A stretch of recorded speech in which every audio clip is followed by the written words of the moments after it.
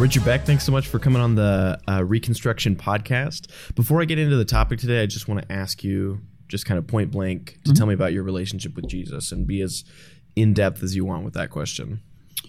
That's a big question. My relationship with Jesus. The word that comes to mind is like obsession. Mm-hmm. I think I've been fixated and obsessed with and just from my very earliest memories with Jesus. I remember getting a small child's Bible when I was young and reading through like the Sermon on the Mount and just wanting to be like Jesus, like wanting to live that out as best I could. It was a very unsuccessful experiment, obviously, but it showed a very early fascination with who he is and what he taught. And I had been chasing him obviously for my entire life. And the implications of that have been huge and sprawling. But it is an obsessive kind of thing. And I think that in the best possible way, like he sits at the very center of my existence.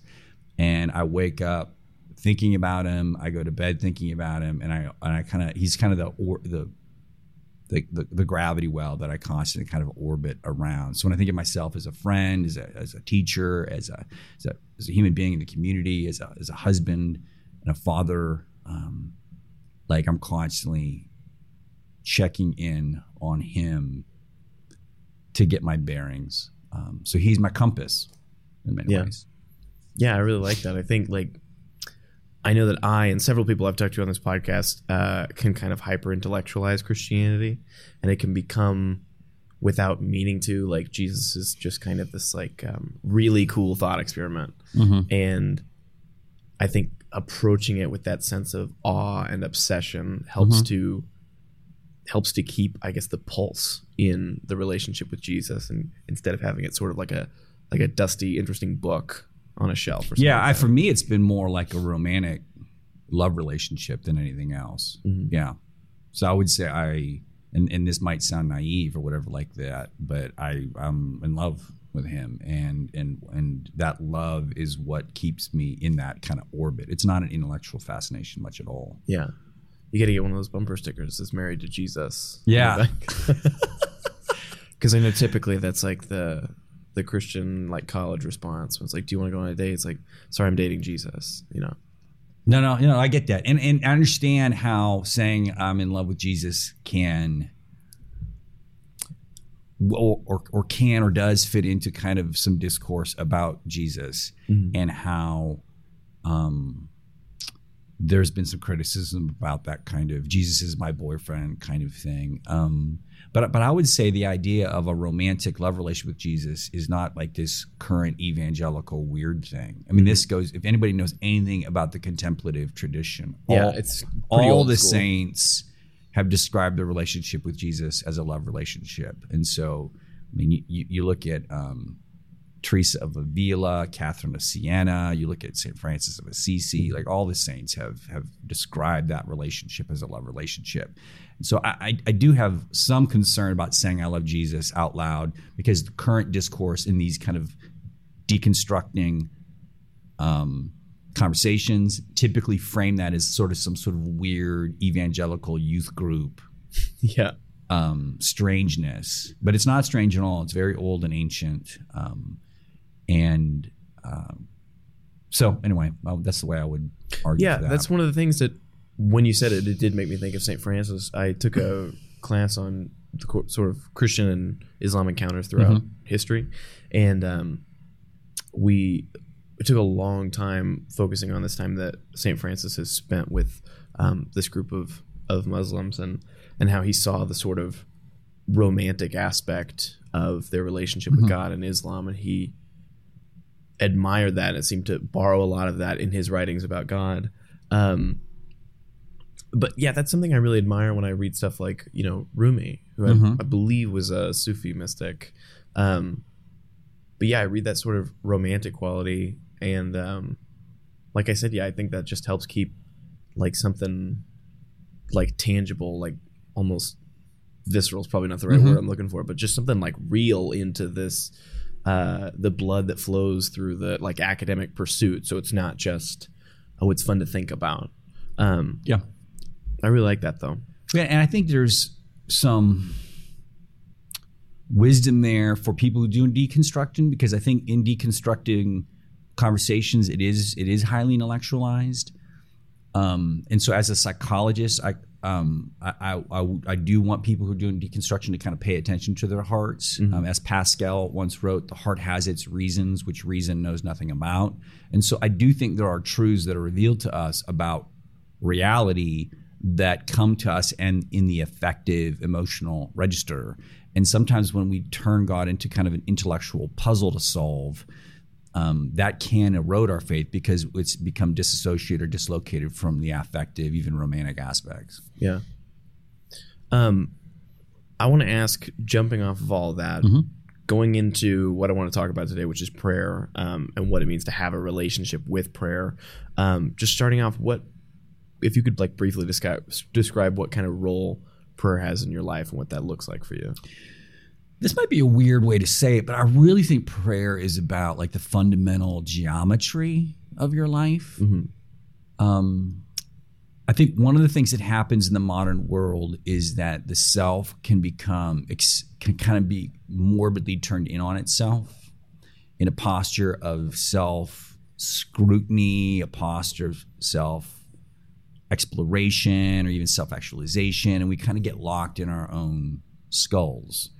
And for me, prayer is fundamentally working that geometry from a morbid fascination with my inner life to a turn outward to connect with the reality outside of my own head. So to me, fundamentally, that's what prayer is. It's about it's a geometric posture of outward looking. So Anne Lamott has a great book title that says called Thanks, Help, and Wow. And she says those are the three fundamental prayers: gratitude, thanks, help, right? Needing to rely on a strength. So we talk about this in the addiction communities where we have to rely on a power greater than ourselves. So help, and then wow, reverence and awe and wonder. And so all of those have a geometric posture of outward turning, outward facing, and receiving a gift, thank you, right? Receiving a moment of transcendence or wonder or awe, or also looking for help that comes to me beyond my own meager resources. So to me, fundamentally, that's what prayer is. That it's reworking the geometry of the self to put us in a posture where we can receive these gifts of grace. Yeah. I like the idea, which I think you're right, which is prayer is us kind of looking outwards, but I came from atheism that like the typical New Age like plays with a lot of Eastern religions without like knowing a whole lot about it. And then as I practiced like meditation and trying to understand going inwards, then as I started coming back to Christianity, I guess I was trying to make sense of, well, this is the exact same thing. It's just different. We're just using different words, which I don't think is true. I think I was trying to maybe make something coherent that wasn't. And so I was saying, well, our connection to God is really it's really God as he lives in our hearts. So we're just going inward, and we're not actually, like when I was reading in one of your books, you talked about this sort of external thing. And I was like, that's weird. He keeps saying external, because I think of prayer as going inside and looking. Do you think you could speak to like maybe the complications that would arise and confusing that with the internal? Yeah, I think prayer is obviously, there's been an interest in meditation and kind of the therapeutic analog of that we call mindfulness. And I do think there's an aspect of like mindfulness or meditation that is related to prayer. But both of those practices kind of are asking us to step into a non-performative posture of awareness, right? So I draw my attention to my breath. I'm mindful of my surroundings, and so I become grounded and I become present. And the goal there is to kind of be in an ego space where there is no ego, right? But you'll notice by being present, I'm being embodied. I'm feeling my body. I'm drawing my breath, and so there is a move inward there. But it's also a move to also become available to the surroundings and where I am currently. So there's a paradox there. but also in like loving kindness meditation, where you're picking kind of a mantra that is generating good, compassionate feelings, towards all of creation, the natural, and to others, right? Yes, you're going in, but you're going in with a goal to create a sense of unity or oneness. Mm-hmm. And the thing I would add that's different about Christian prayer from meditation or mindfulness, there's a similar initial move to go inward, but it's an inwardness to be present to my surroundings currently.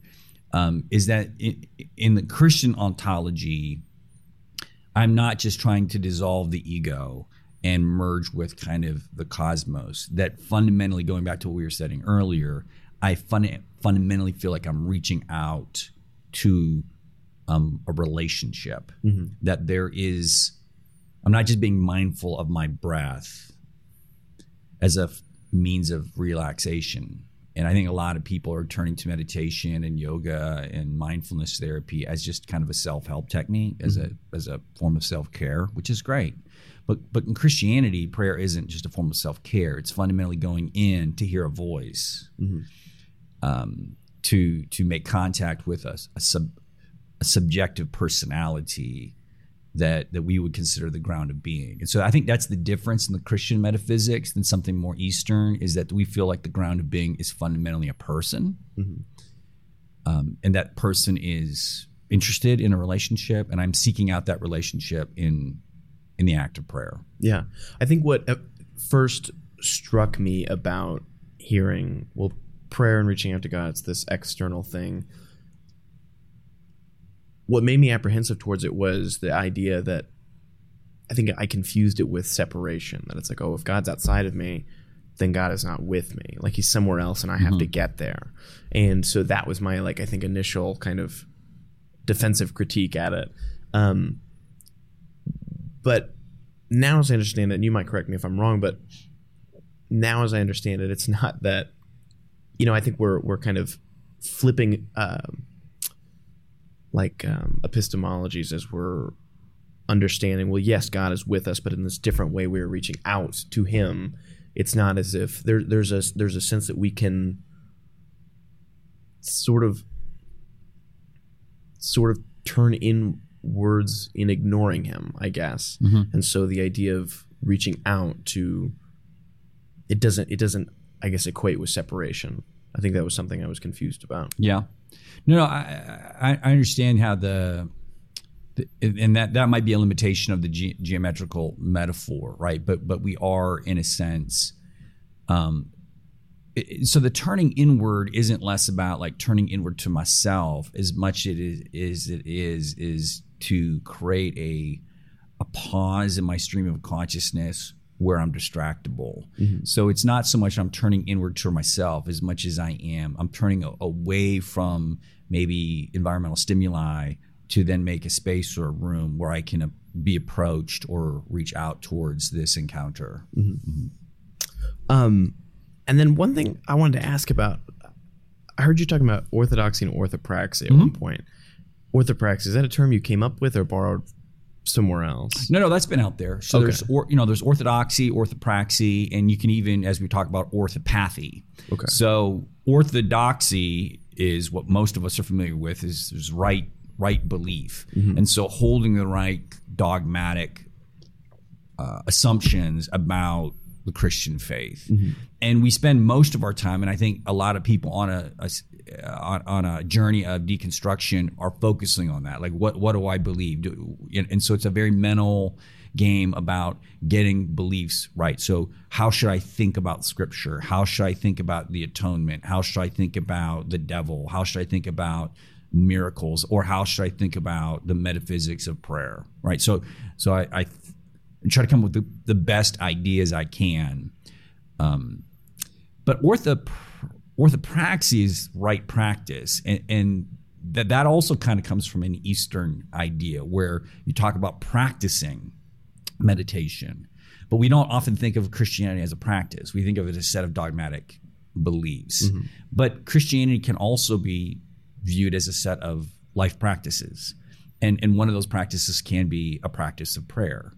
But there's also other practices of kindness and generosity, practices of faithful community, and so on and so forth. So the idea there is, for me at least, in my season of deconstruction, when I was having trouble believing all the things, I could still settle into the practices. Mm-hmm. So even though I might not have all the answers to my questions, these practices are good and they're healthy. So, for example, I was talking to one of my classes the other day about church attendance. And church can be triggering for many people, and we can sit there in church and hear either song lyrics or sermons or prayer requests that we find confusing or even problematic. And so we can sit there and say this entire hour or 90 minutes is like this big intellectual puzzle. And do I agree with, from an orthodoxy perspective, do I agree with everything that's being said in this space? Or you can say, church attendance as a practice, as putting myself in a space where I am asked to pray, where I am asked to sing and praise God, where I listen again to the story of Jesus and I'm reminded of the surprise of it all. I can be interrupted again by that story, and recalibrate myself in light of that story. And also, I'm just bumping up against some pretty amazing people. That's the thing about churches, is there's some people that are doing these just unseen and unnoticed things, but you look at them and go like they're amazing human beings. Mm-hmm. And then that's not to say that everybody in church is going to be just a delight, right? There's a kind of a fidelity to just showing up and getting along with people who have very different religious beliefs or even political beliefs, mm-hmm. and doing the hard work of like having a friend group that just isn't built around my own preferences and my own interests, but rather a diverse collection of people. So I can look at my going to church as a practice that has a variety of positive outcomes, rather than this thing I believe in, or I believe all the things that are being said. Yeah. Especially during a season of doubt and deconstruction, you might not be able to assent to everything.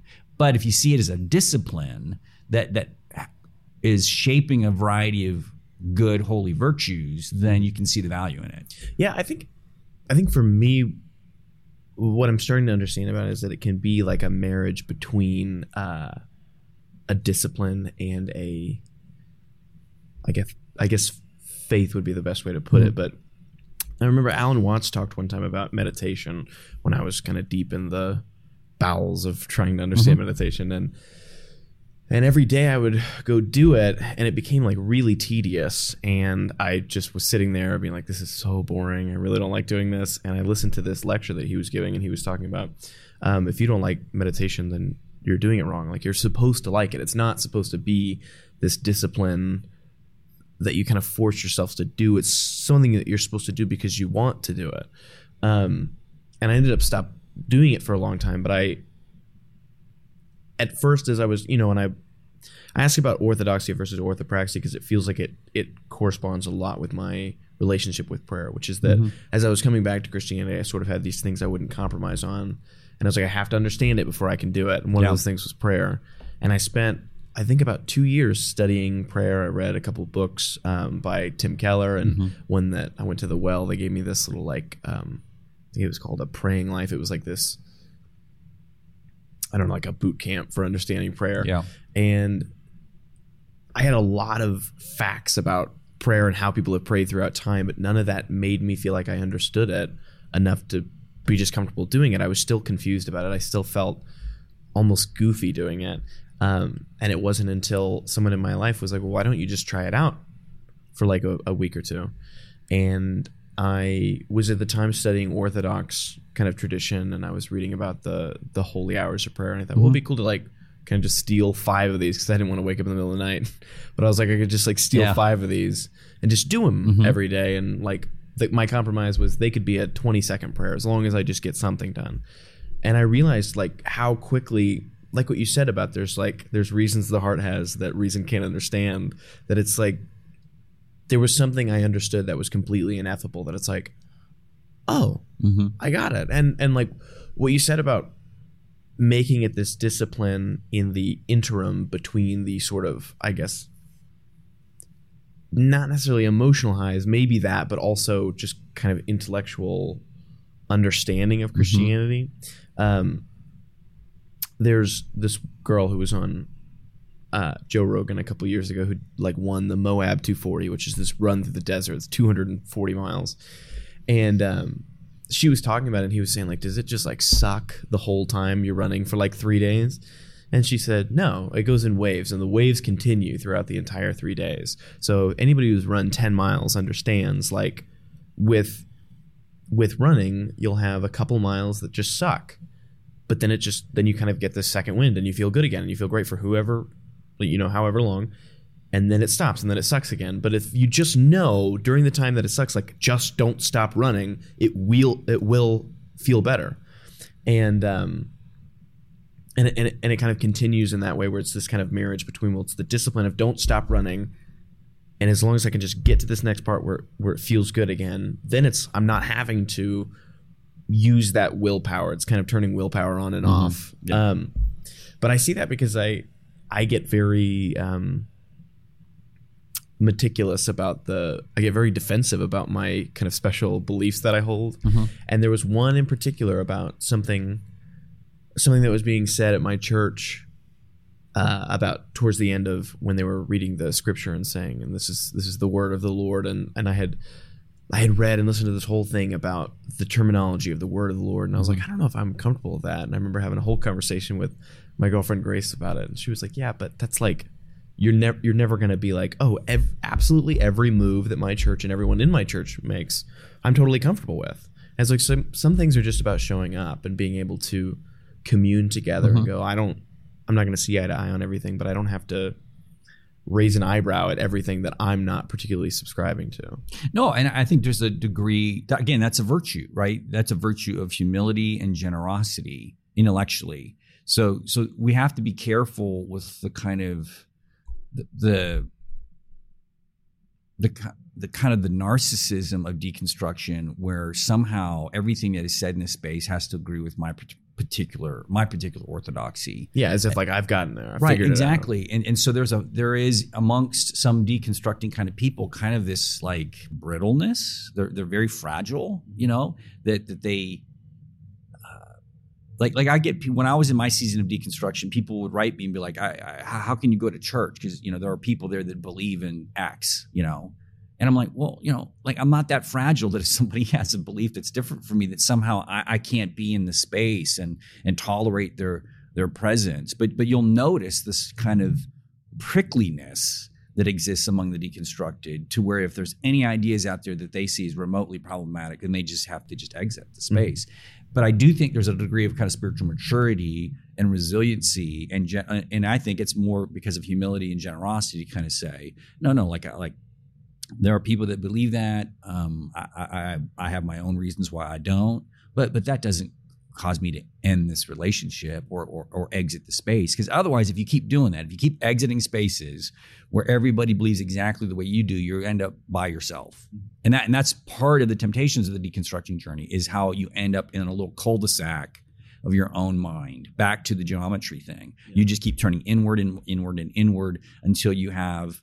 And it's very pharisaical, because at the end of the day, what you create for yourself is like a pure belief system. But you do it by excluding any perceived heretics to your own particular orthodoxy. So it still has the kind of an expulsive aspect to it. Yeah. But back to the idea of entering prayer. I get how somebody goes, if you're going from like disbelief to just jumping off the deep end of prayer, how you can sit there in a space and close your eyes and turn inward and go like, what am I supposed to do now?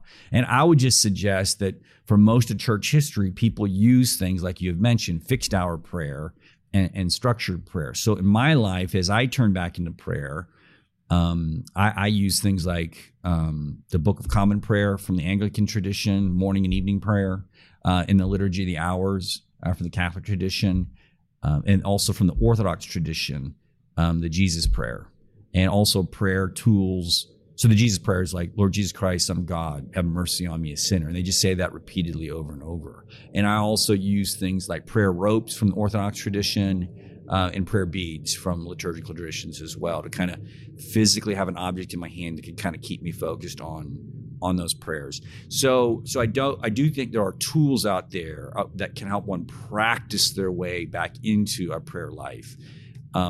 Than just kind of sending people out there on their own and go like, spend 30 minutes alone with the Lord and go like, I don't know what I'm supposed to be doing here. Yeah. Yeah. And that, thinking of where the discipline meets sort of the longing for prayer, like there are so many times where trying to keep a consistent prayer life looks like Psalm 77, where he's like, when I think of you, I moan and I feel like you've forgotten to be compassionate. But then there are some times when I'm really excited. Like, I'll have the little reminders go off on my phone about these holy hours of prayer. Yeah. And I'll be kind of like looking forward to it. I'm like, I really want to do this. I'm excited to spend this time. But it's funny that it's like those waves. It just sort of goes in these waves, and it's important to keep the practice for me, I think, because it's like when you're spending time working out or whatever. So when you go to the gym, like if I went to the gym tonight, I would see, no matter how much I worked out, I would see probably virtually no difference between when I walked in and when I left. But there is. It's this small difference that's just immeasurable. And I'd see virtually no difference every single day. And if I just let that make me stop because, nothing's happening right now, well, then I would never be able to build anywhere because I didn't have faith in the process. Yeah. Anyway, I really like that. But I also want to move on a little bit to ask you about, I know you wrote this book about enchantment, and it's a word that I feel like I've been going back to a lot. And it's like when you buy a certain car and you see everyone has that car and you're like, oh my God, everyone just bought the same car. But I just feel like the word enchantment and the conversation of enchantment has been all around. And I just want to ask, in the process of culture losing its enchantment, if you could just speak a little bit to that and how you think maybe that might have affected prayer. Because I know for me, leaving Christianity, I became typical, I didn't hate Christians, but I think I became a typical, I was kind of felt scarred by Christianity. And so it was easy to get very cynical and like, yeah, they do all these silly things. It's so goofy. And I can't believe that I ever did that. So as I came back, it was really hard to kind of grab back onto that because it felt like I had understood how silly this was for so long.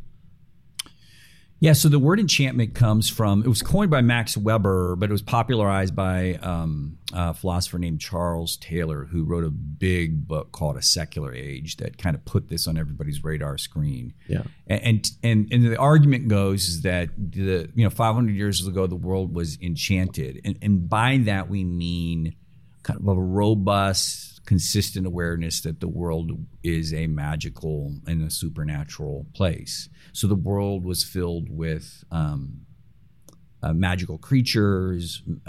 Magic and witchcraft was a real thing. God was real. The devil was real, right? So enchantment describes that kind of felt sense of the reality of the supernatural. We lived under this kind of holy canopy in a world that was more than just materialistic. But the world, since the age of reason and the Enlightenment and the rise of technology, we've moved from an enchanted experience with the world to a disenchanted experience with the world. So rates of agnosticism and atheism are on the rise. People are deconstructing. People are not attending church as much as they once had. And so our worldviews, our metaphysics have become more materialistic. And so an increasing dismissal of the supernatural or the metaphysical. And so obviously prayer is an enchanted experience. It is presuming and stepping into a sacred expectation, at least. But as we go through a season of disenchantment, then obviously prayer is going to feel like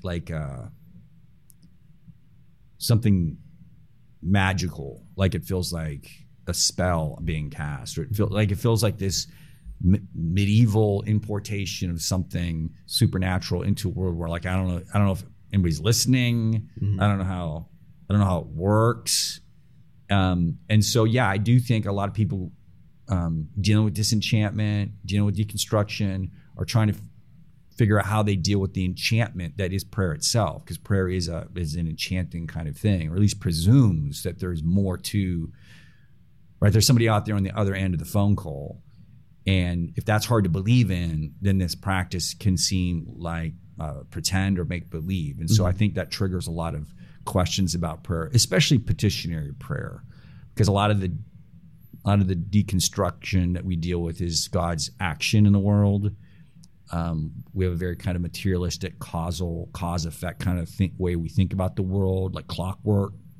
And so the only imagination we have is that God is somehow going to tinker with the clock or stop the clock or intervene, and why he answers this prayer and that prayer kicks up a whole host of questions, and those questions can get so heavy that we can't pray because we have a freight of interrogations about the thing, and we can't kind of release ourselves and surrender to it. Yeah, that was one of the biggest things for me. I know that there was an episode of Comedians in Cars Getting Coffee where Seinfeld had was it Ricky Gervais on, and he was talking about why he didn't understand how religious people pray. He said there's this old joke about Jews in the Holocaust. He dies, goes to heaven, and he's up there just hanging out with some people, and he tells a Holocaust joke that's like a little bit in poor taste, and then God says, well, that's not funny. And he goes, oh, I guess you had to be there. And like the joke is built around like, how can someone be praying and asking, God, I need to find where I parked. I can't remember where I parked. Can you help me find it? It's like you're praying to the same God who didn't intervene in these like great tragedies throughout time. And I remember when I heard that was when I was first kind of entering this deconstruction, and I was immediately like almost embarrassed about prayer. And I was like, yeah, I don't know. I feel like I've never asked myself that question. And that was one that it gave me a very confusing relationship with petitionary prayer. And I guess this might be too much to ask, but how do you kind of see that? Well, I mean, it's interesting because when you pull on these threads during a season of deconstruction, the thing that often gets pulled back into the space is the problem of suffering. So, we tugged on prayer, but we ended up with the Holocaust, and where is God in suffering? Yeah. And that's fair. But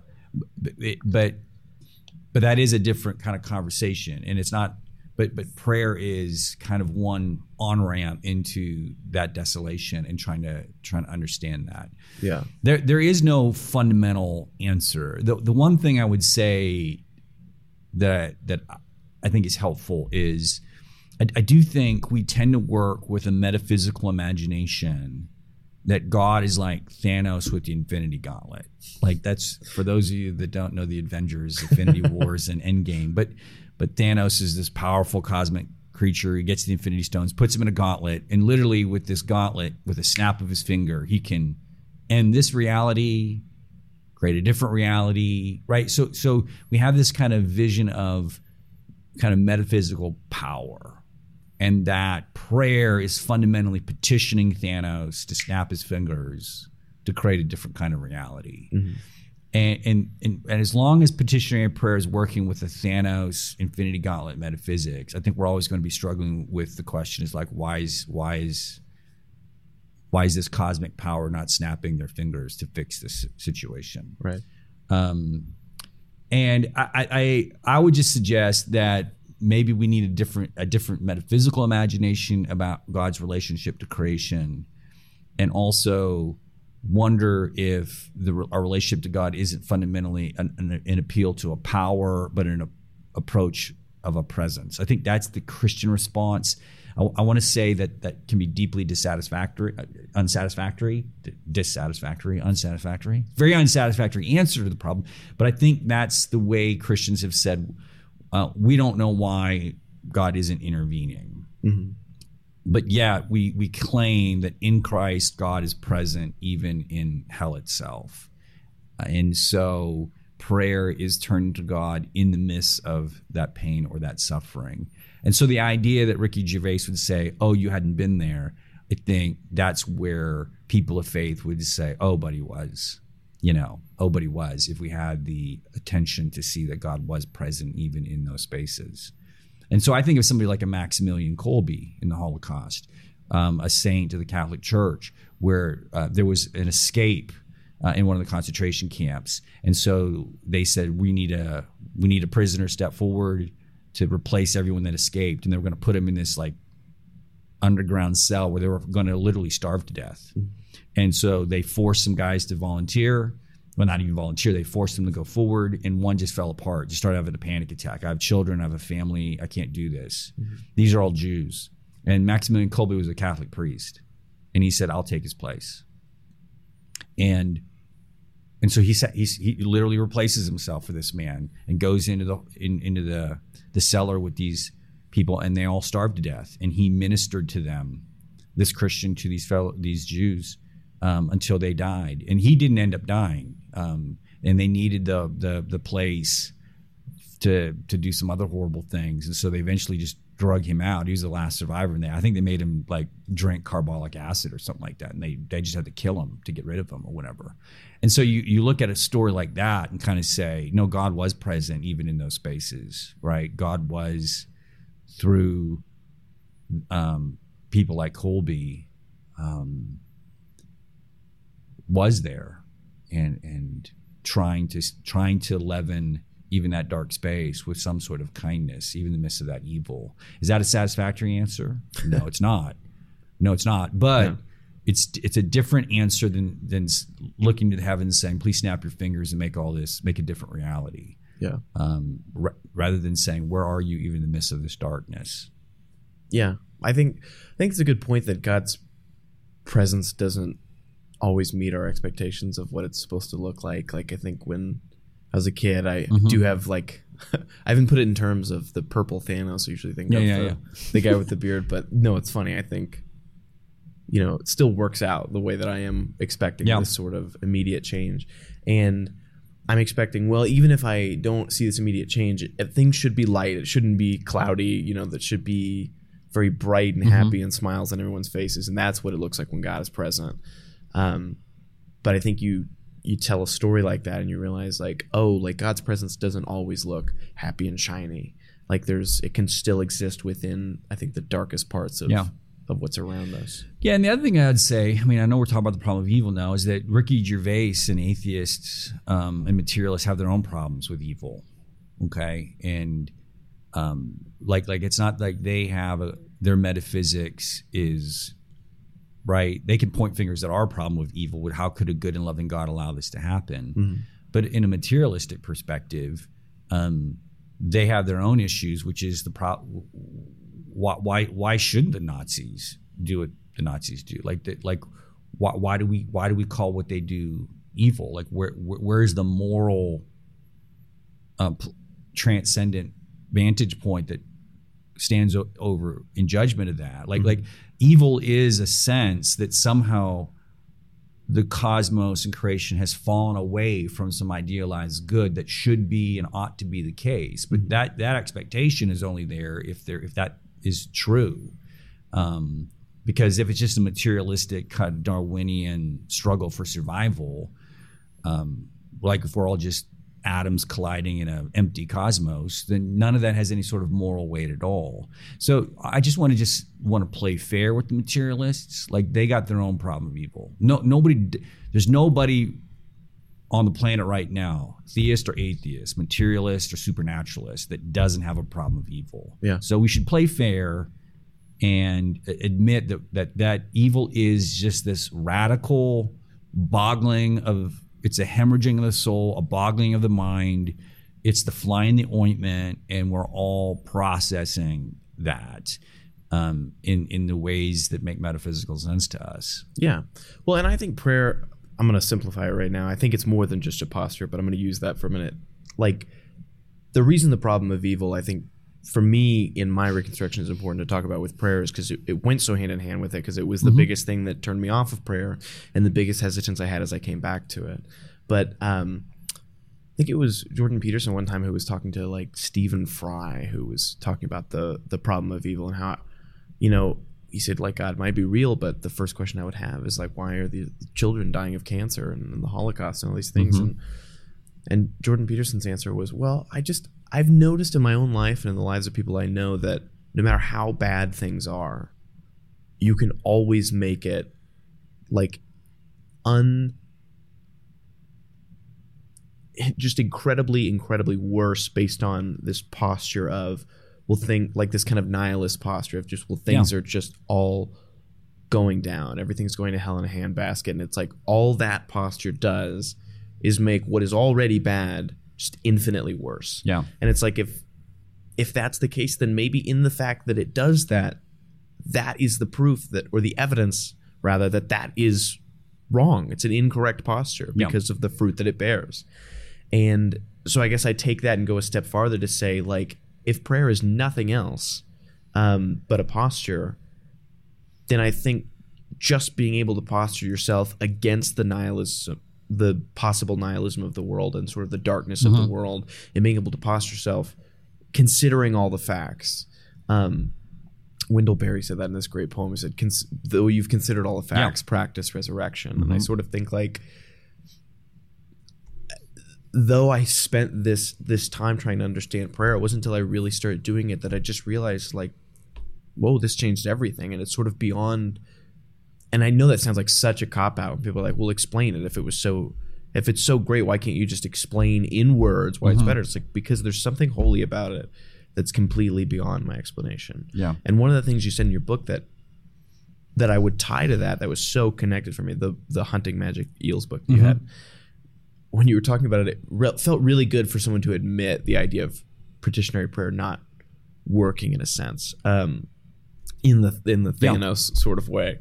But you said prayer might not work, but it hallows.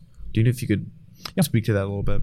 Yeah, I think, to connect with what you're saying with that question, I think where Jordan Peterson is really good to help people understand some things is that we typically turn to metaphysics as scientists. Like, we want cause-effect explanations. And so we turn to metaphysics to say, why is there evil? Or why does a good God or does petitionary prayer work? So we're constantly framing metaphysical questions in the idiom of scientific cause and effect. And that's just a bad fit. Somehow if I can get the metaphysical, causes, then I can explain these effects. But Peterson's good in saying that no, that metaphysics is primarily involved in creating a forum or an arena of moral action. We have these beliefs not to explain, but to create an arena of moral action and performance. And so the point you were making about nihilism doesn't create a very good arena of moral performance. It just the rules of that game, that none of this matters and might as well look out for yourself. Like, the rules of that game, to win that game, just makes things worse, because if everybody just kind of looks out for themselves and none of this matters, then that's poor moral performance. But the Christian arena of moral action, that evil exists and that should be resisted, and that you are participating in a fight that will ultimately be victorious, that puts you in a very different posture toward evil. That means, like, even if I fail here, at least my actions are contributing to some positive good, right? So I practice resurrection in the hope that this will make things a little bit better. And I'm working in the metaphysics of the Christian faith and resurrection, help motivate and sustain that moral exertion. So it's just a better moral game to be playing. So, but when you get around to do the metaphysics explain evil? No, they don't explain evil. They create the stadium and the rules and the referees, and then you are put on the field to play a game, and the metaphysics is the game. So what is the better, more beautiful, more true game to play? And that's where I would say Christianity wins hands down on the problem of evil. It gives us the best story of evil on offer out there, because it gives us those things we just said, right? Your small actions matter cosmically. They make a difference, even if nobody notices, and that there's an ultimate victory coming forward, and that evil really exists and should be fought tooth and nail. Like, that's, as far as a moral posture toward evil, I can't imagine a better story out there, that gives us. And I think prayer is similar. So prayer might not work, but it hallows. And by that I mean, when we think about prayer as like some sort of technology of cause and effect, and we wonder if petitioner prayer works. Again, we're using that scientific, technological machinery to try to describe something. But by hallowing, I mean that it's an old word that just means to make holy, or to recognize something as holy and something as reverent. And we need that in life. We need to create kind of sacred moments and carve out a space here and say what occurred here in this moment, or this particular concern of mine is kind of separate and apart from the mundane everyday occurrences at life. So the example I give in the book is how I've had even atheists tell me that they pray, and they typically tell me they pray when they go and visit somebody in the hospital, or somebody's just told them that they have a cancer diagnosis, or somebody's just revealed a huge pain, and they've just kind of gone on an emotional journey with this person over coffee or whatever, and as they part, they want to hallow, right, and recognize what happened is that just wasn't a normal conversation. That wasn't just catching up about the basketball game last night. This wasn't just like work chatter around the water cooler. Like we kind of got down to the human experience, and you want to say that was special. And so, what words do we have to recognize that, to give it the sacred weight that it deserves? And we don't have any language other than the language of prayer. Mm-hmm. Right? We can say, "Oh, well, thank you for that. This was really meaningful to me." We can say, "I'll be thinking of you." Like we feel the inadequacy of that, and so we just are drawn back to this enchanted language where we say, "Listen, I'll be praying for you," and because that seems like that language, "I will be praying," is the language of enchantment. It's the language of hallowing. It's the language of the sacred, and it marks that experience. And so that's one on-ramp onto prayer. Like prayer is causing you to step into sacred moments that if you don't allow yourself to step into those sacred moments, then life just becomes just one event after another, right? One Netflix binge after another, one conversation after another, and life becomes monotonous and flat, and it loses its existential drama.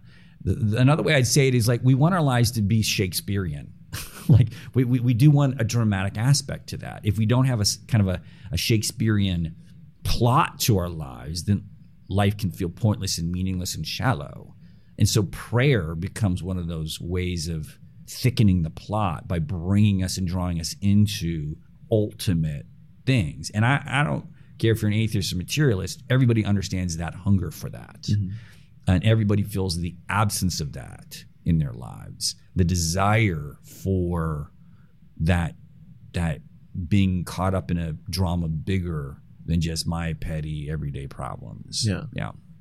I think it's like thinking about a movie or a book, when you find, if you were to isolate one single line that seems maybe out of context, then it's like there's a lot of pieces of life that are like, well, we're part of this bigger story, but this doesn't feel like that. Like if we find some random line in a book, and then he went to the restroom yesterday, it's like this doesn't feel connected to the rest of this story, like you said, but we want it.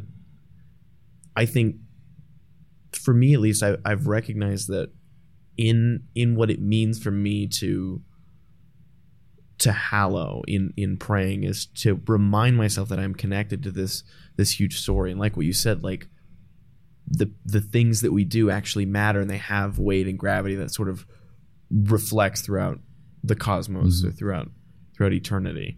And these are these grandiose things. I remember like when I first started really coming back to Christianity, it was 2020, and there was these moments I started having that were so weird. I guess you could say they were like hallowing was being forced upon me, where I would wake up from like a nap or so. We're all staying at home all the time, and so I remember I didn't have a window in the room I was staying in at the time, so my circadian rhythm was getting all messed up, and I'm just like napping at random times during the day, and I would just wake up in this sense of sort of existential crisis.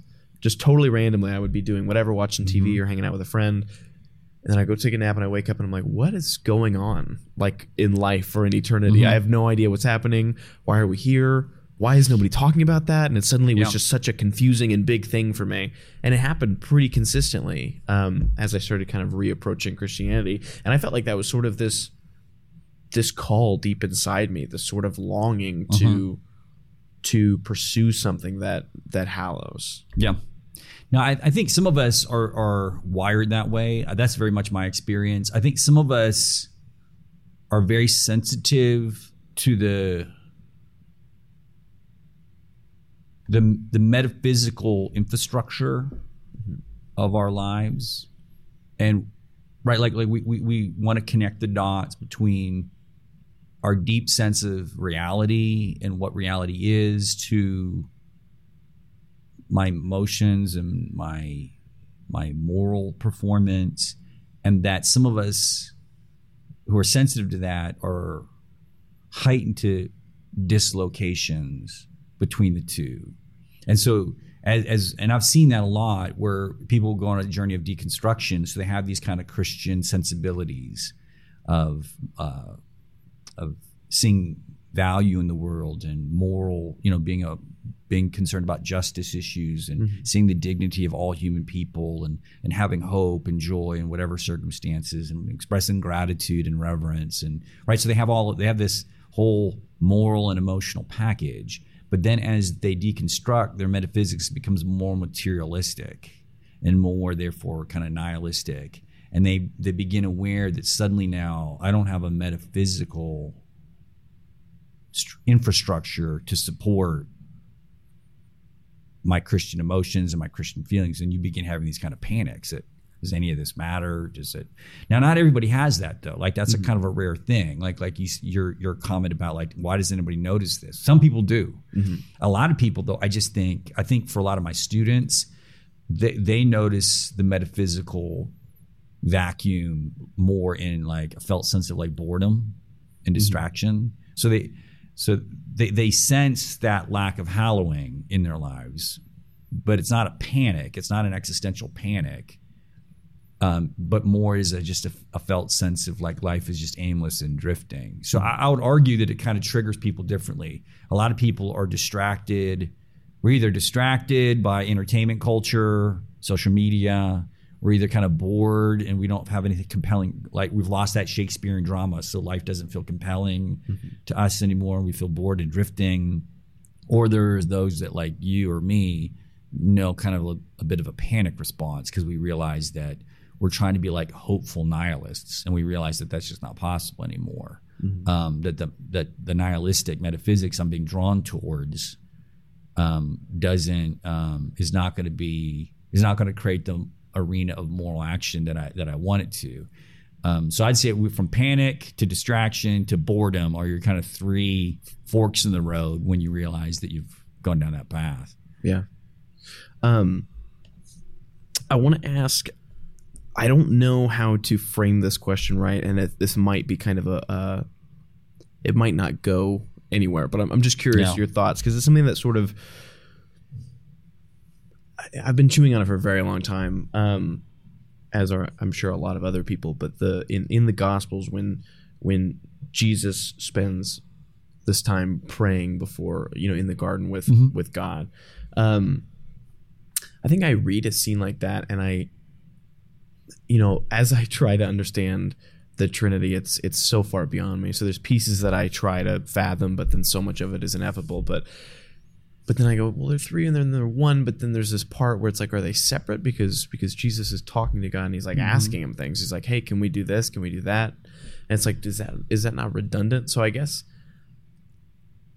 what it makes me think is, do I misunderstand the relationship between Jesus and God the Father, or do I misunderstand prayer and what prayer is supposed to be?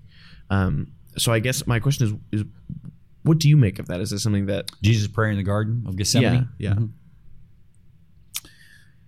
Well, we're going to delve into the mysteries of the Trinity and Christology. So this is just my take on it. My take on it there is that you're not bearing witness to like the Trinitarian life as it maybe exists, outside of the incarnation. So what you're seeing there is a window to the Trinity, but what we're seeing is the incarnation. That is to say that the Son of God is also Jesus of Nazareth, and what we're seeing there is the bringing into alignment of the human, the created. We're seeing there. So the way the church fathers saw it is right by uniting God's self, the Trinitarian life, with the creation. So a connection between creator and created is reestablished, and that in Jesus Christ, a harmony, right? Kind of that the fall or the rebelliousness of the created order is brought back in line. He heals that rift. And so I would say that rift was most acute at Gethsemane, right? There's a sense where the creature is, the human aspect of Jesus is, resisting. And he ultimately surrenders that struggle and accomplishes a victory there, and becomes the perfect, right, Son of God. He learned, as it says in Scripture, he learns obedience by surrendering. So I see there. I don't see there a struggle between God the Son and God the Father. I see a struggle there with Christ incarnate struggling and then winning a victory of ultimately surrendering. You see on the cross, into your hands I commit my spirit, and and not my will but your will. So to me, what you're seeing there is the struggle. It's not a Trinitarian struggle. It's a Christological struggle between the human and divine aspects of Christ. So I think it's more Christological there. Okay. And I think that's what prayer is then, right? Yeah. Prayer is our wrestling with the will of God and trying to come to some sort of surrender to that will and discernment of that will. And so in that sense, it's not that God was struggling with God's self as much as it is the human struggling with the source of being. Yeah, I think that points to something that I've been growing to understand about Jesus, which is that, like, it's very easy to look at the story of Jesus, or maybe it's not very easy, but it's something that I have found myself doing and seeing as almost like there was a time when Martin Sheen, of all people, wanted to identify with the homeless. So he left his $1 million mansion in LA and spent one night under a highway just by himself and just camped out so he could understand the homeless. And then the very next morning he got up and went back to his $1 million home. And I think it's easy to look at the story of Jesus that it's like you think that you know what it's like to be us now because you came and spent a second in the same position as us. But it's like you knew what you had to go back to. You knew where you came from. You weren't really there. And so I think I see a scene like that, and especially how you're explaining or as I'm understanding, it's like Jesus struggling with himself in that prayer. He's struggling with the human aspect of himself. And it's like, no, he actually did have to go through this complication of there was this other will that wanted to veer off, like ours in our human lives typically want to veer off from the will of God. So I guess that makes sense, seeing it as that sort of internal struggle that he is reaching externally to God to resolve, I guess. Yeah, right. So God's in Christ. God is trying to reestablish this kind of an ontological bond that had been severed in the fall, and couldn't be restored from our end alone. And so God becomes humanity to kind of reconnect, and therefore in Christ, the kind of a glue had occurred between God, the Creator, and the creation, and he becomes that kind of bridge or hinge. And so what you're seeing, I think, in Gethsemane is right that wasn't effortless, right? That there was a submission to the Father that healed that kind of ontological wound. Yeah, I like that. So now I'm going to the questions that I'm asking all the guests because I'm curious to see the different answers. Okay. But I want to ask you what you think is most pivotal to Christianity. Most pivotal? Yeah, it's a big question. If it makes you feel any better, I think every single answer has been different. Well, that's good. Most pivotal. I think there's I would say to me the most pivotal thing is I'm going to put this keep in our conversation with practice is intentionality. Mm-hmm. We can talk about beliefs or whatever, but I think one of the things that is most missing, at least in the practice of Christianity, is the kind of the degree of intentionality it takes to go back to the thing I said at the very beginning, to orient your life around this particular story. If this story is true, if Jesus is really raised from the dead, then one must intentionally reconfigure one's life around that metaphysical claim. And so to me, I think that's one of the things that's often missing with Christians is a degree of orientation of the mind and intentionality in living as if this is actually true, mm-hmm. and then spending your whole life on the adventure of the implications of that. Mm-hmm. So that's a first take at it. Intentionality. Yeah, I like that. There was something Brennan Manning, I don't know if he said it or if he was quoting someone, but he said something about if you really believed that Jesus died for you, loves you, and the Lord of hosts is on your side, you should inform your face. He said because there's people walking around living as though, anxious about the future, mm-hmm. worried about the past, and they're so stressed out about everything. And it's like, but if you claim to be a Christian, then what you're supposed to do is practice this idea that like the creator of the universe is on your side. So like who is supposed to be against you? So if we're going to be intentional about that, like, and I struggle with that. I struggle with a lot of worry, and I know that like I kind of have to refocus myself. There's something that we said in the last podcast that I heard Rob Bell say in a sermon when he was like, I wish we could just interrupt our friends when they're talking about all their worries and stuff and go, hey, grace and peace. Do you remember Grace and Peace? Yeah. He's like, this is the way that sort of Paul would open all his letters that I just love. That was like, hey guys, before anything, just remember grace and peace. Yeah.